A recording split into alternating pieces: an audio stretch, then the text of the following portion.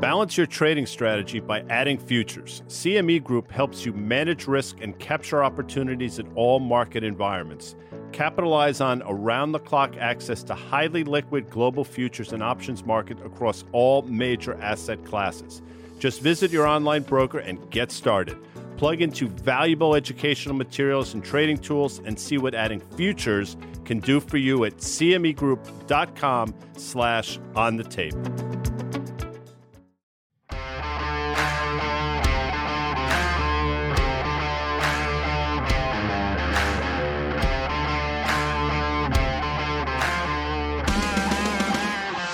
A lot of you are going to lose bingo right now because I'm sure people say, Guy's going to forget. And he's going to say Monday. Too bad. You lose. It's Tuesday, September 5th. Guy Adami here, parts unknown. But today, check this shit out. Dan Nathan and Danny Moses coming to you from CME Group out there in Chicago. I know it's like Wacker Street. I just like saying Wacker Street because it sounds like fun. Today's market call, by the way, it is 1 o'clock on the East Coast, brought to you by CME Group, where risk meets opportunity. Of course, FactSet Financial Data and Analytics, powered by Tomorrow. You guys were on a plane together. I mean, there's a lot of risk associated with that. Little Ferris Bueller action. Yeah, today, we're gonna have the day today like Ferris had back in 1986. Was that 1986 Somewhere in Chicago? Sure. Shake it up, baby, a little bit. Yeah, no, we're going to see the Pearl Jam tonight, the United Center guy. We wish you could have been here us. I love Pearl Jam. We got things kicking. So we were in our good friend Anita's office here, just down the hall from the studio, the fine studio they have in here. And Guy, you often talk about this guy. What do you call him? That cool cat? Laird Hamilton, who's in all the CME ads over here. Yeah, tell me Laird Hamilton's there right now. No, he's not. But there's a picture of him. And Danny, maybe Jacob can pull it up here. And Danny kind of got all of there in the CME advertising for that. It's pretty good here. Closest I've come to surfing. That's about as close. But it's great to be here at CME Group. It's great to be in Chicago. It's going to be great to see Pearl Jam tonight. But it's really, we got some work to do right now, Danny Moses. Okay, so we're here.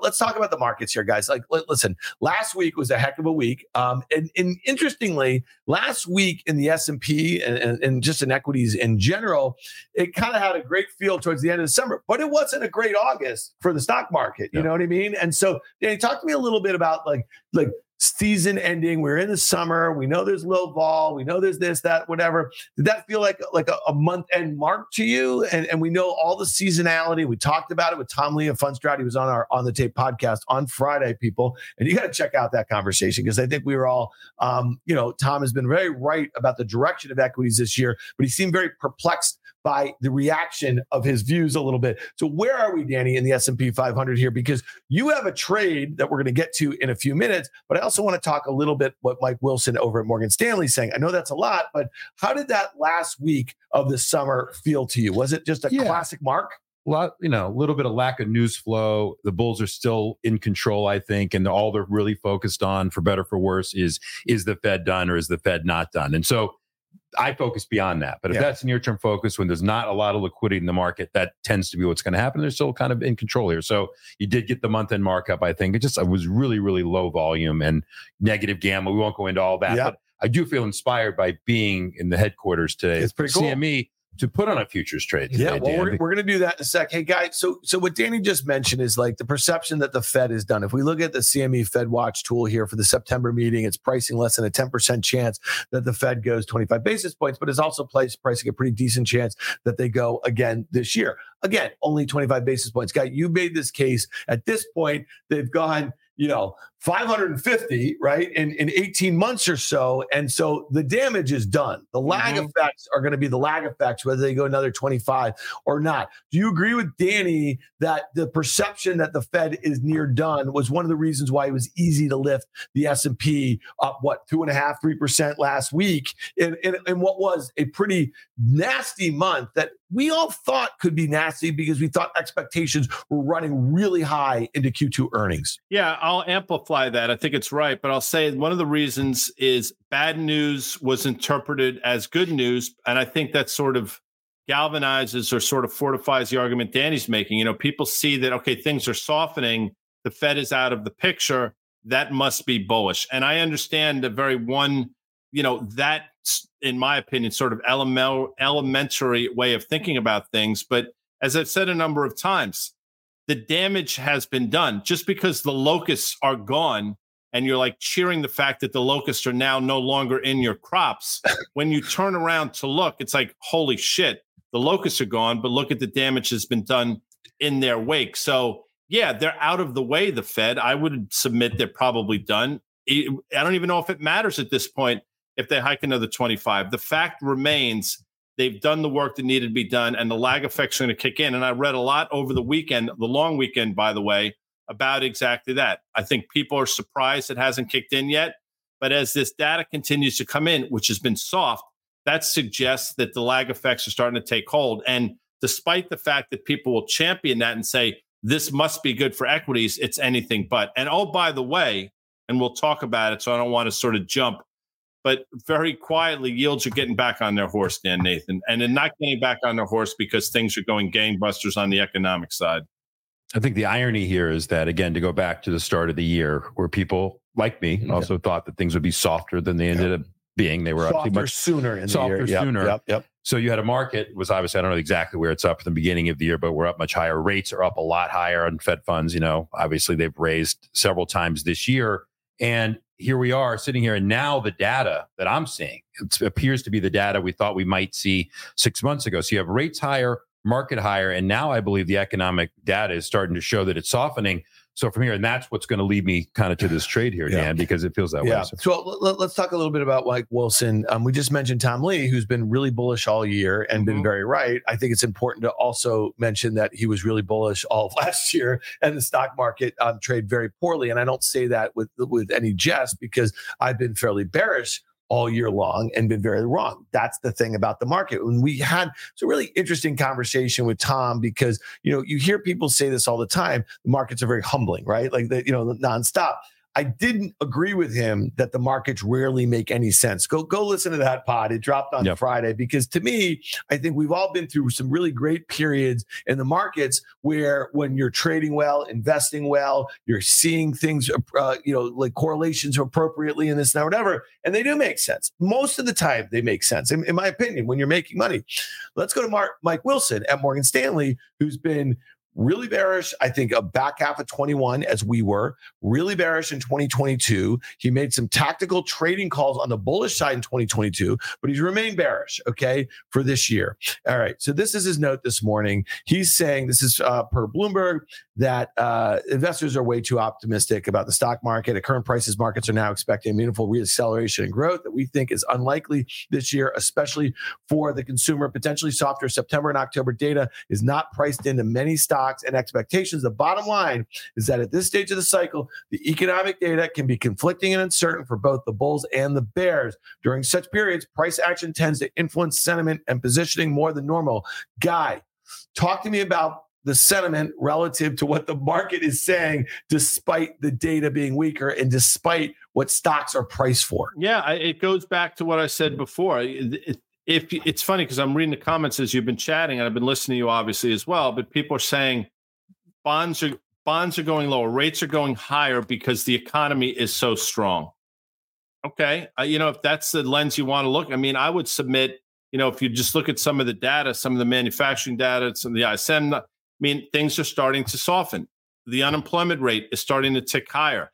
All of these things are suggesting that those rate hikes are going to start to kick in. The sentiment has been such that, again, it's very one-dimensional thinking. If the Fed's out of the way, that must be bullish for equities. And the softer the data, the more the Fed is then theoretically out of the way. And oh, by the way, the more likelihood there is that they will cut rates sometime in the beginning of next year. I don't think that is likely at all. And we will talk about energy, because the inflationary forces that they've been trying to combat for some time, theoretically or seemingly doing a good job, those things are going to start to, and Danny's been talking about this well, are going to start to reaccelerate. And it's going to start in this month, and you're seeing it with some of these underlying commodities. So I get it. People want to be bullish. They want things to go higher. They want all this shit to go away and hope there are no ramifications. I understand it. Believe it or not, I'm a human being as well that happens to live in the United States too. So in essence, that would benefit me too. But what does not benefit me is trying to talk a bullish game when I don't see it really out there, Dan.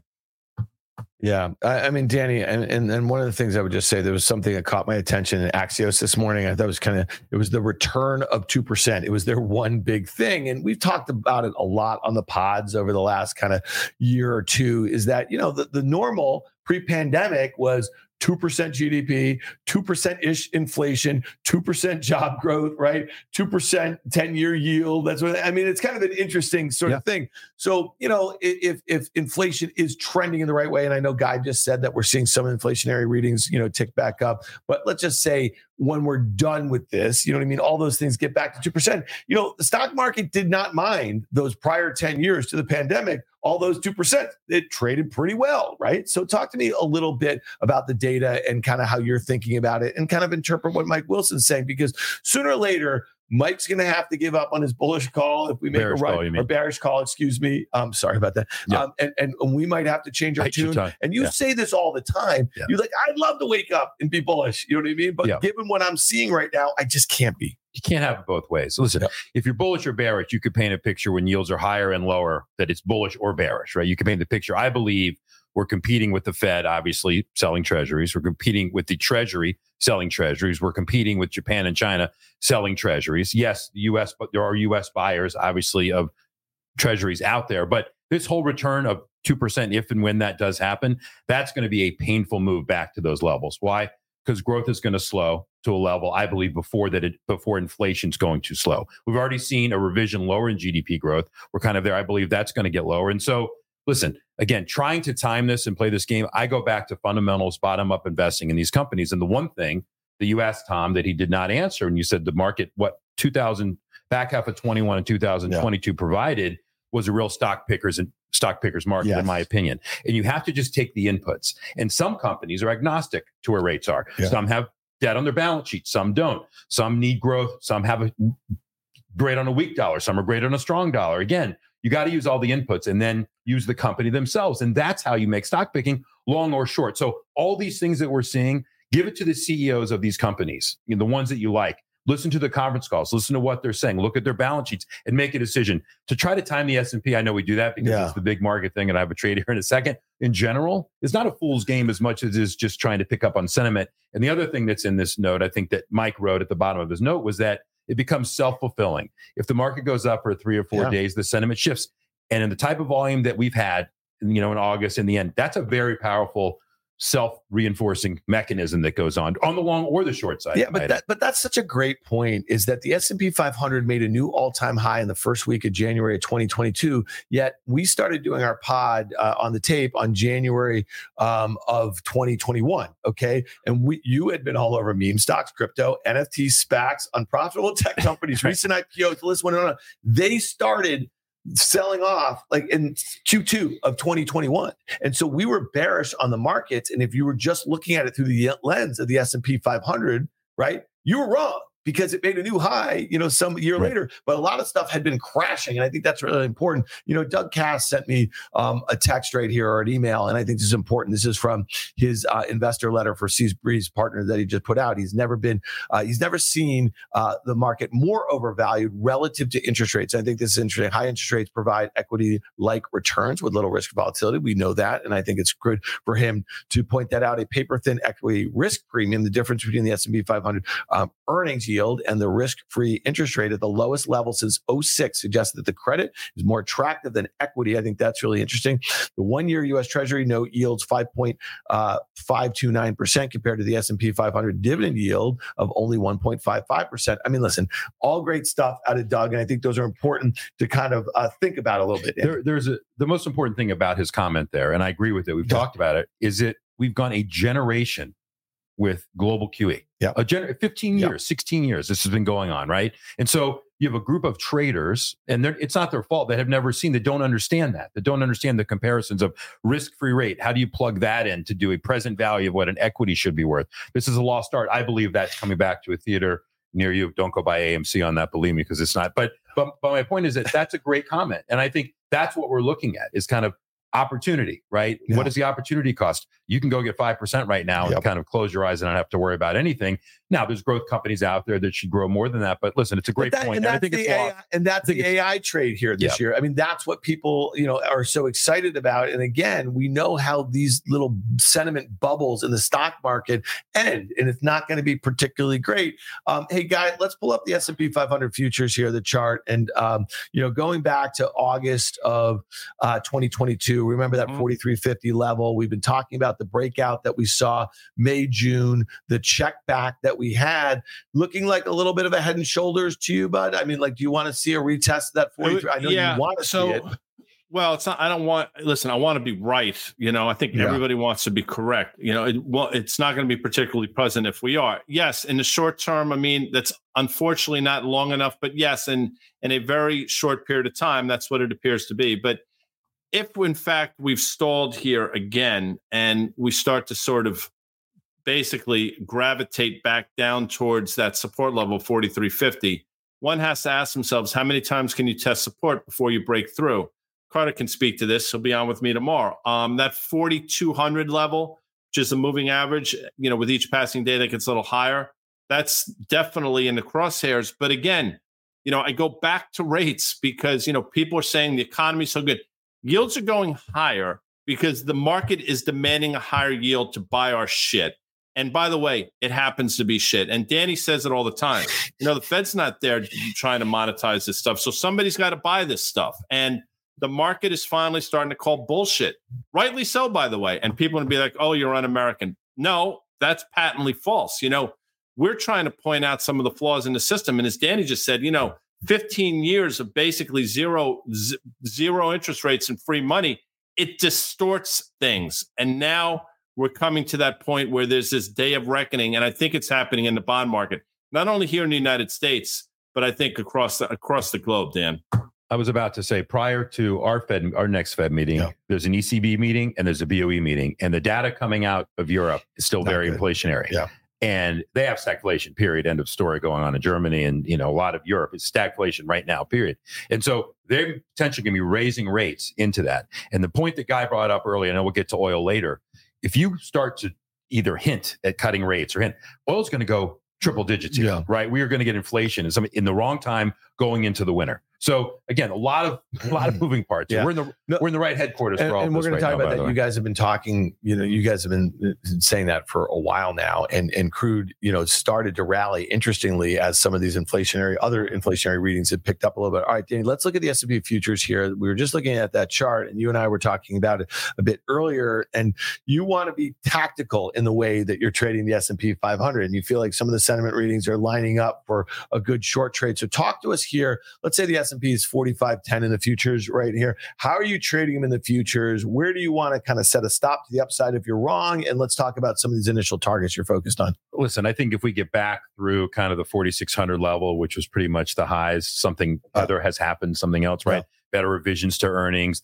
Fed has indicated that not only are they done, they're maybe get pulled forward on Fed fund futures. They're going to be cutting rates potentially. And I don't want to mess with that because as I mentioned before, every day that goes by right now, we're closer to trading on 2024 earnings, and 23 won't mean anything. So I don't want to get caught in that. So, my stop out is shorter in terms of price appreciation than where I'm going to cover. And the reason that I think that is because if we get back into this mode that Guy's talking about, kind of the air comes out of the bubble, we will retest 4,300, in my opinion, but just seasonally, depending on when we get there, once we get through October, I'll take off half kind of 4,300. And then if we gap down to 4,100, I kind of want to be out. And so that's kind of how I'm thinking about it. So Guy, this is really, I really like the levels here. So what Danny's doing, he's selling at 4,500 here. He's risking about 100 points to the upside, which is really that technical level at 4,600, which would be a new high for this cycle, right? And we know the 4,800 was the all-time high made in early 2022. And his initial target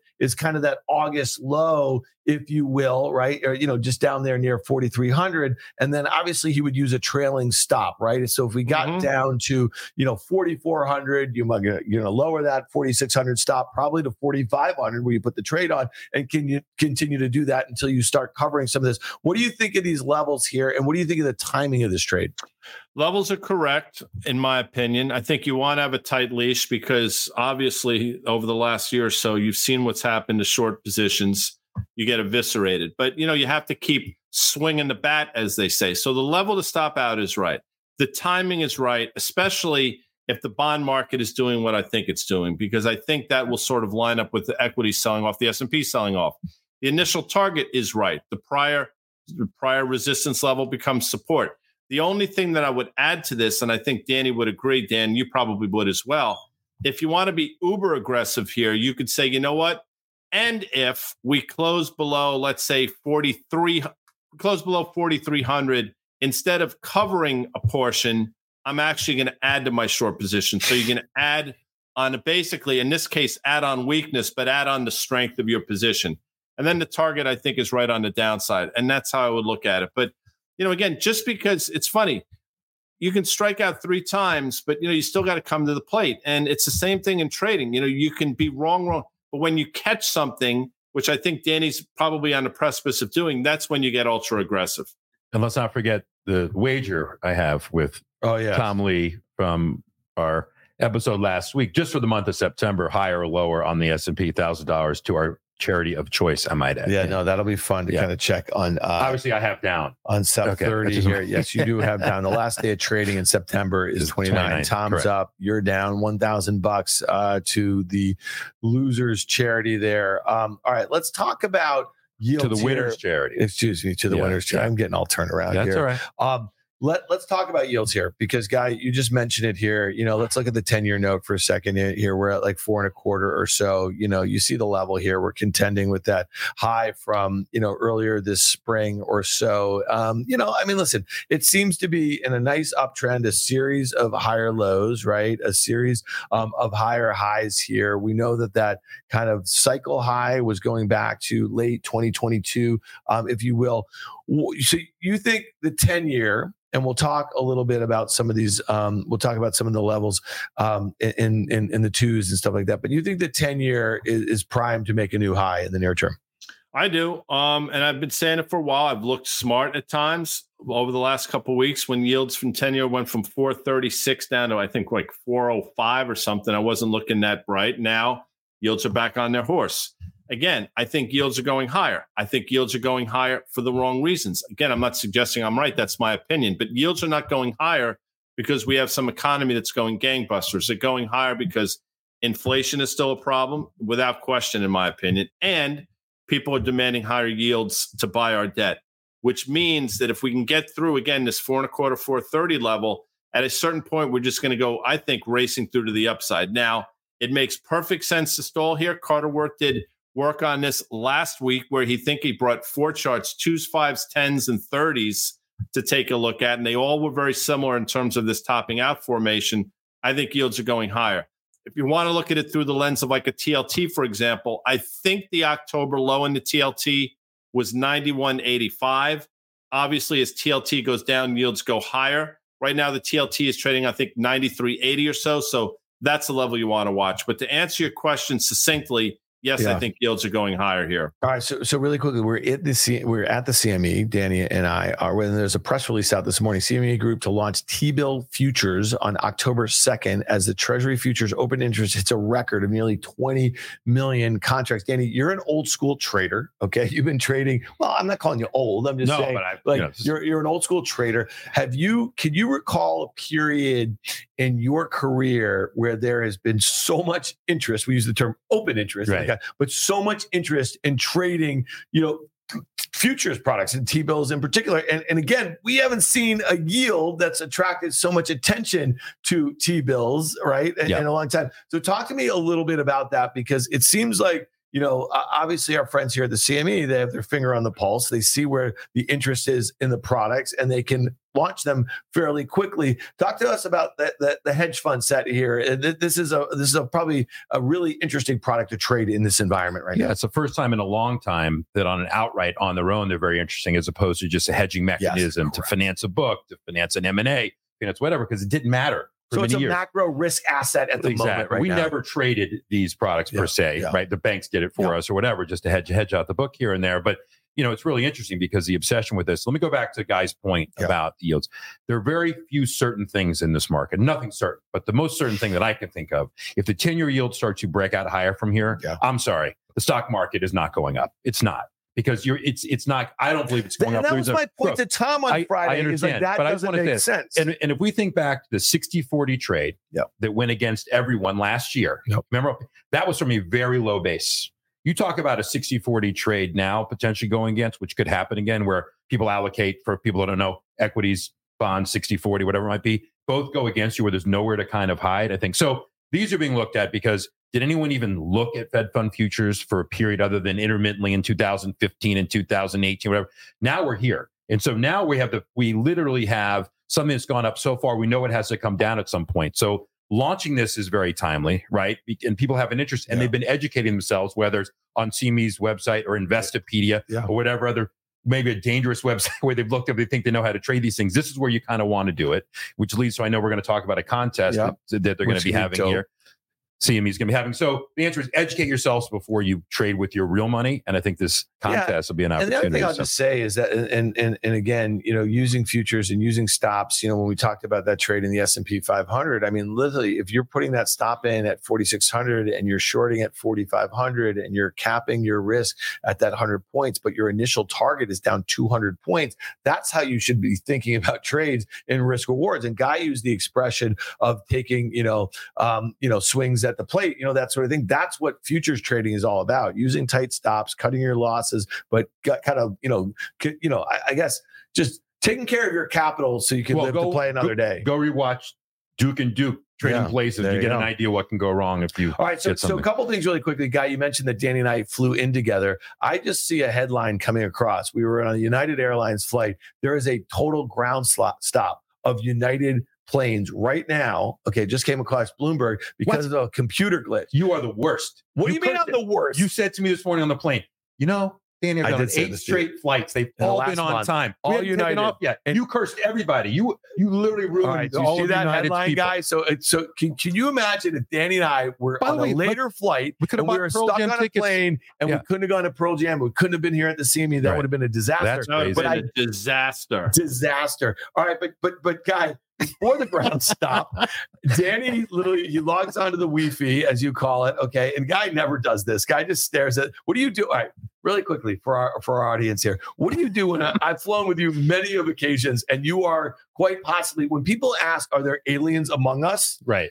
Guy Adami is one of them, and being on a plane with him is Exhibit A. So tell the listener, tell the viewer what you do on a plane. First thing I do is I usually am in the window seat. If I'm not, I ask the person at the window if he or she would like to switch. I sit at the window because once my ass is in that chair, I do not get up. It doesn't matter if I'm flying to Washington, D.C., which is 30 minutes, or if I'm flying to Hawaii, which is, 9 hours or wherever the hell it is.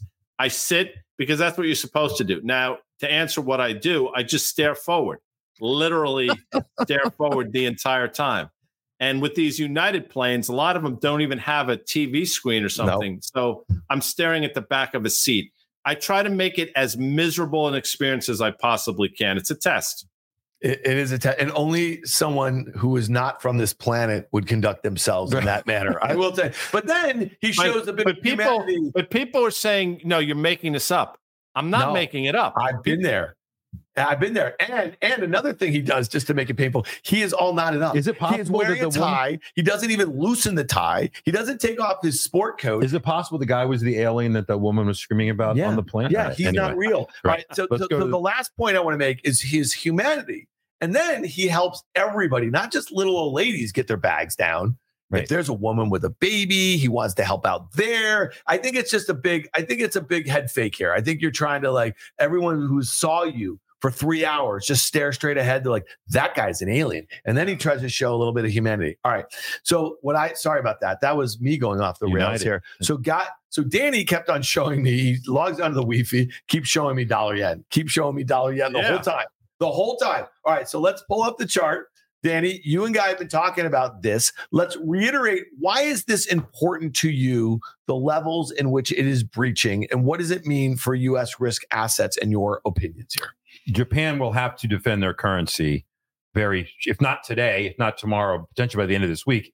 Everyone believes that 150 is the level that they will defend it in. I'm telling you, when we get the report in a few weeks on what foreigners sold our bonds. By the way, it's lagged by 6 weeks. Who sold stuff in July? We're going to find out. I think you'll see it was Japan and China, but Japan. And so it's very risky. They are expanding their yield curve. We've talked about this. This has been where the carry trade emanated from. This has been the source of so much liquidity for so long. But that's the key, right? Yes. There. The source of the liquidity. People will tell, I don't care. I don't watch it. Fine. Don't watch it. Don't care. Every major crisis has come out of some type of currency trade or some type of commodity trade blowing up, right? A fund blows up here and there. It has to be paid attention to, this yen, and it will hit 150. And if it goes through the 150 level, if it happens that day, rest assured the U.S. markets are going to be down a lot. That's my opinion. I've been watching this thing for years. It's not like I just started watching it this morning on the United. So, Guy, are you and this, by the way, we were independent of each other, Danny and I, in terms of this yen thing. Yes. And people say it's not a big deal. To Danny's point, why do I care about dollar yen? Oh, don't care about it's fine. Understand that there will be. It's either going to be a government or a hedge fund or a series of funds that will blow up on the back of this, and the Bank of Japan will come in and they will try to support their currency. Probably about that 150 level. They did it. I want to say in the fall, I might be off by a month or two of last year. It worked, but the more times you try it, the less effective it becomes. It's diminishing marginal returns. And now the market, I've said this before, it's calling bullshit on them. And they were able to do their yield controls for a while. Good for them. Now that genie's out of the bottle and they're losing control. So what happens? They have to sell treasuries. Why do they have to sell treasuries? So they can basically at some point come in and support their currency. This is not a good situation that's going on right there. Listen, global QE started in Japan, and I think things are ending there. That's why I think it's so significant. That. So it's not. I don't love it, but I mean, but it's not just symbolic. It actually is. But I just want to reiterate this one point: it's that the carry trade was the source of all of this liquidity, or one of the sources of liquidity, other than what our central bank had been doing with yields, right, and quantitative easing. If you're pulling that liquidity out. Right. So if they start defending their own currency, then the relationship is that there is less money to go into assets. Remember, this is very easy to understand. Yeah. We know that their 10-year yield is suppressed. We know that they artificially suppressed. We know that because you can look anything beyond 10 years, you see where it is. They outright do it. Something's got to give here. Either stop supporting your 10-year yields and keep them low, or stop supporting your currency. Pick your poison here. Neither are good. The amount of debt that Japan has, that's why they have to keep it low. Right. Inflation has finally come to roost in Japan. They wanted it for a while, like we did. And now they're a little bit of trouble. China's slowing down. Who do you think buys from Japan? But that's the other point. The other thing is that where's the growth coming from? That's what I think people aren't paying attention to. And I think it's indicative of global growth slowing down at the same time. Well, the China growth stuff is an absolute disaster. Every morning we wake up like expecting to see something about some, property developer here or some lender here or some, like we've been talking about what is on the other side of what happened with the regional banks in March and in April. And it's some sort of credit. It's happening in China right now. And Guy, you brought up this point about, the summer of 2015 or so, right? When the Chinese started defending, right? Their one. And the S&P sold off in a matter of I think 3 or 4 trading days, 10% or so. So your contention is, and Danny, what he's saying is you go through 150, right? You have some sort of extreme measures that are taken, and you think there's going to be knock-on effects in risk assets in here in Europe. Yeah, I do. I've been saying it's been wrong. This, by the way, what I've been saying has been happening, but it's been wrong in so much it has had zero impact on the equity market here. So it's been right in terms of what's been transpiring, but it's wrong in terms of the outcome that I thought would happen. But that doesn't mean it won't happen. And again, the China devalue in August of 2015, the repercussions, the ripple effect were felt in global equities for months. Now the Chinese yuan is at levels we basically saw 8 or so years ago. Nobody's talking about that as well because quite frankly, there's no reason to talk about it because the equity markets here are behaving.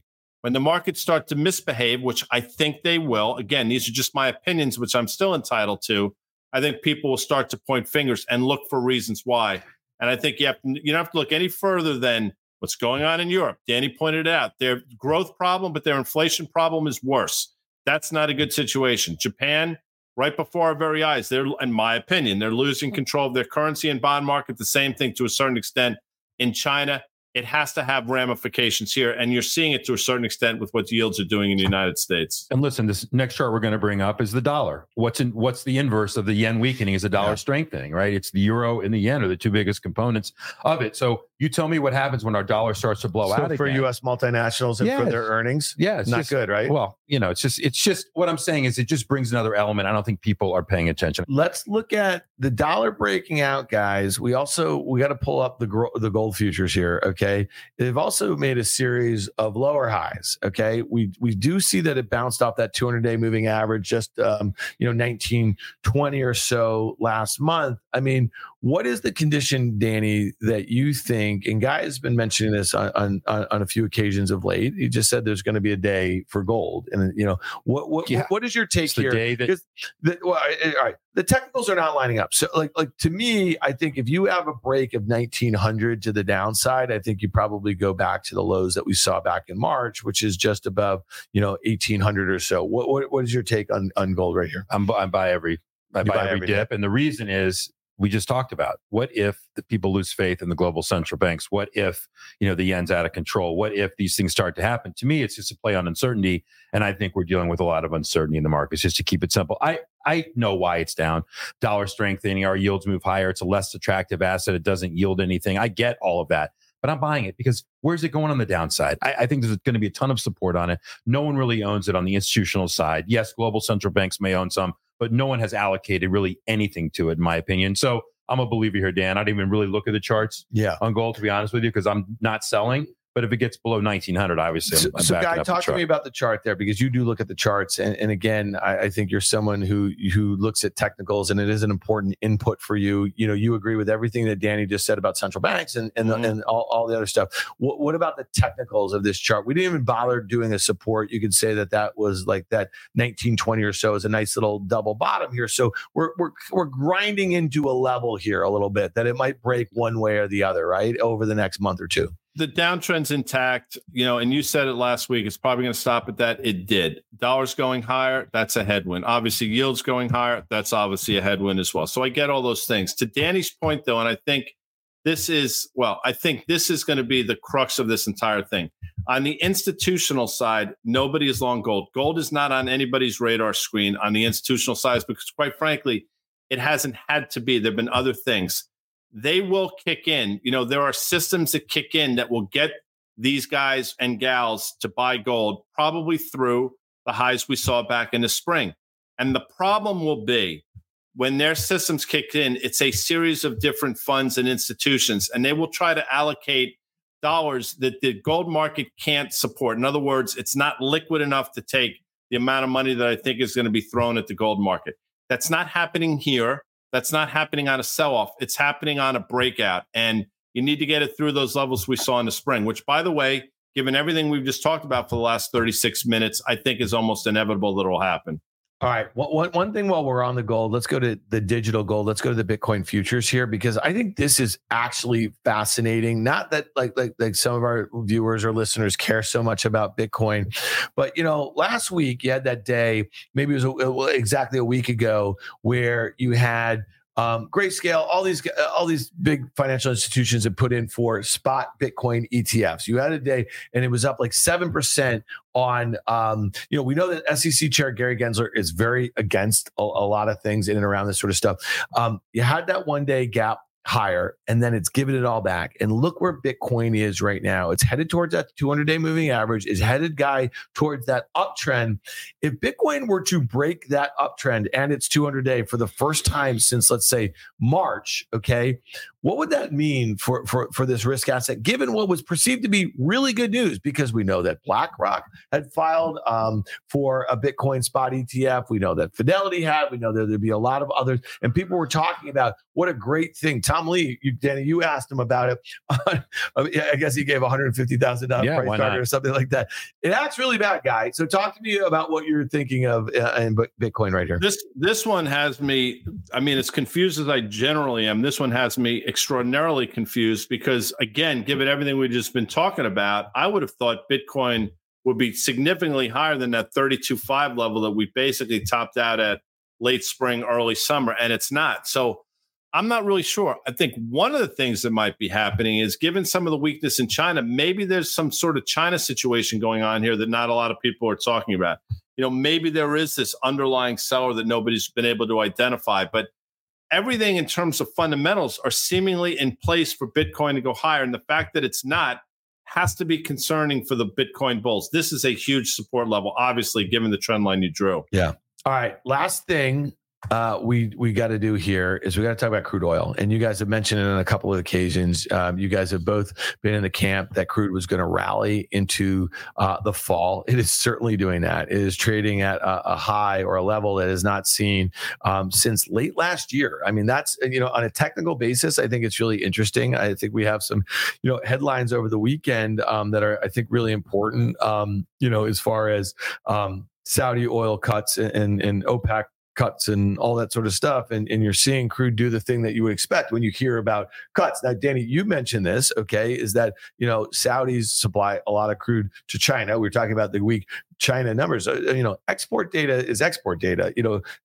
Production are other things. Talk to us what you think is going on here with crude and how high can this get? And will this be one of those things that starts alarm bells going off about those who hold risk assets? And this goes all the way back when we started the show about what Mike Wilson is thinking about growth at these levels here, because what's coming out of China does not feel pro-growth here, and higher crude at a time where you don't have the engine of growth in China is a really bad thing, I think, for the global economy right now. So let me just say that I think it's getting exacerbated. One, when it was down to 65 and now maybe a little bit here. Let's not forget there are funds that trade this and there's not a ton of liquidity, right? We know that we think U.S. Treasuries trade like they do, obviously very, very volatile.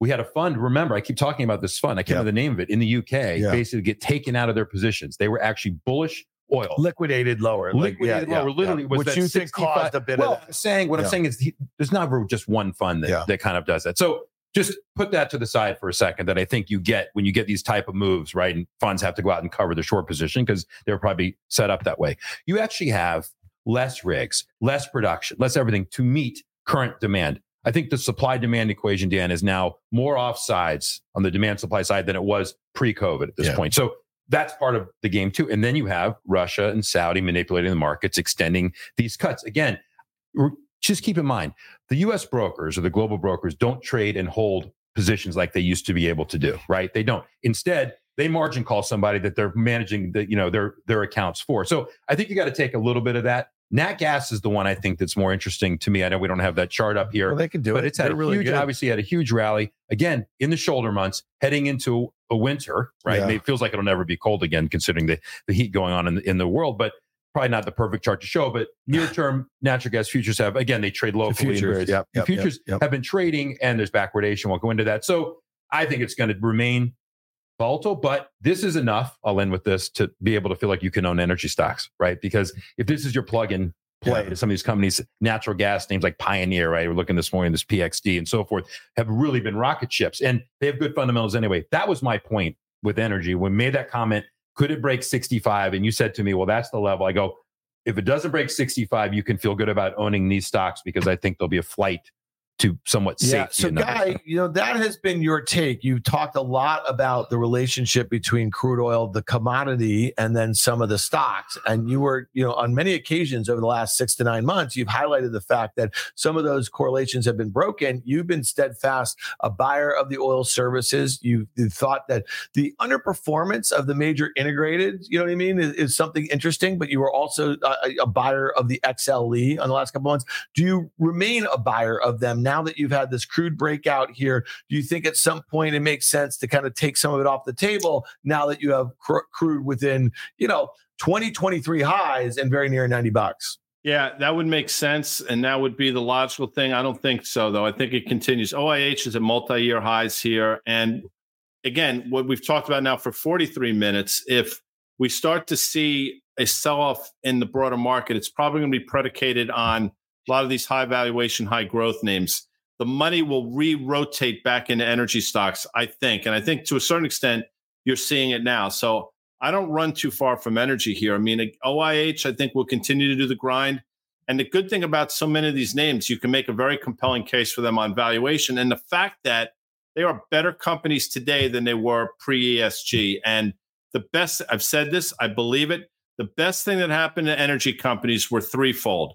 That minus $39 print in the front month crude, I think 3 or 4 springs ago, the Biden administration, somewhat counterintuitively, and ESG. All those things are the best thing that ever happened to the Exxon Mobils of the world. All right, fair enough. All right, one last thing, and this is actually going to be fun. Yeah. This is going to be fun, guy. Do you know that the CME is launching the battle? I do.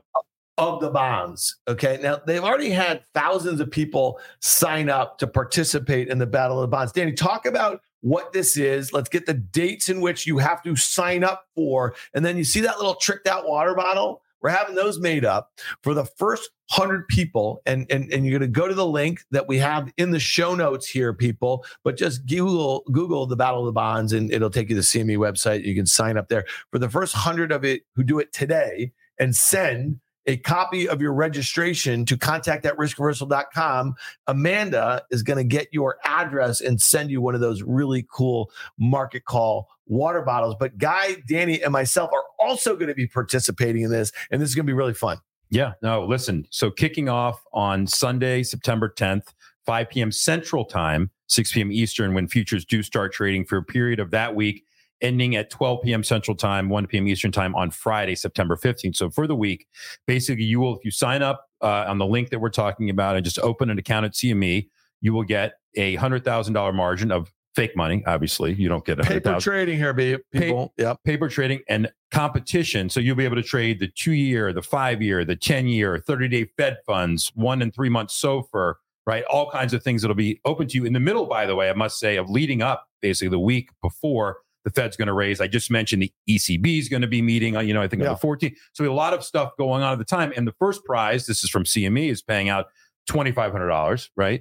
Second prize is $1,500, and third place is $850. That's real money that they're going to be paying out. So you want to feel what it's like to probably lose $100,000 of fake money quickly in a futures market on trading treasuries. I think it's a great way to help people to educate themselves. I've always said, until you put up, but you're just not their own money. But paper trading and the competition aspect is really good. And it also actually, this is the beauty of a contest like this, okay, is that you're going to try out different ways to attack a trade, understanding that you might use really tight stops to keep getting in there, lose little bits of money until you get it right, or what it feels like to get something right off the bat, Guy, and move your stops lower and that sort of thing. I mean, this is actually how you learn how to trade a new product, in my opinion, doing it paper trading. It's another thing that I can beat you in. I think it's another contest that I'm going to beat you in. Go. But Guy, before you comment, let me just say, because in bold letters, because I've always wanted to host a game show, it says no actual cash will be traded.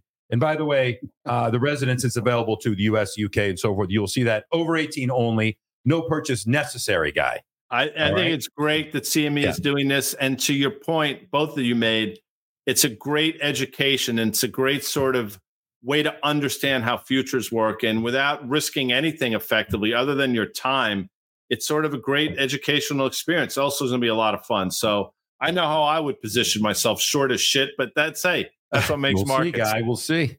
All right. Well, listen, there's a lot of products that you can trade in this competition. The 2-year note, the 5-year, the 10-year. Those are all the T-bill, the treasury notes there, and a whole host of other things. So go do that. Do it alongside of us. The first 100 of you sign up today are going to get one of those. Take a picture and send it to Amanda. So take a screenshot of your registration email that you get, send it to Amanda, contact at riskreversal.com, and then you will get one of those really cool water bottles. So listen, we appreciate you guys being here with us today. It was really fun for Danny and me to be here at CME Group. On the 8 a.m. flight, I might have United, thankfully. There is a stop down right now. We may be doing market call tomorrow. There you go. From CME Group here. If we can't get out of here, people. Guy Adami, thanks for playing along with us in parts unknown, as you said here. And we're going to enjoy Pearl Jam tonight at the United Center, the house that Michael Jordan built. Yep. How do you think about that? Right. They're going to open Allen Park. Do you know that the very end of the brilliant, the Michael Jordan thing that was on Netflix, the what was that called there? What was that series called? The Last Dance.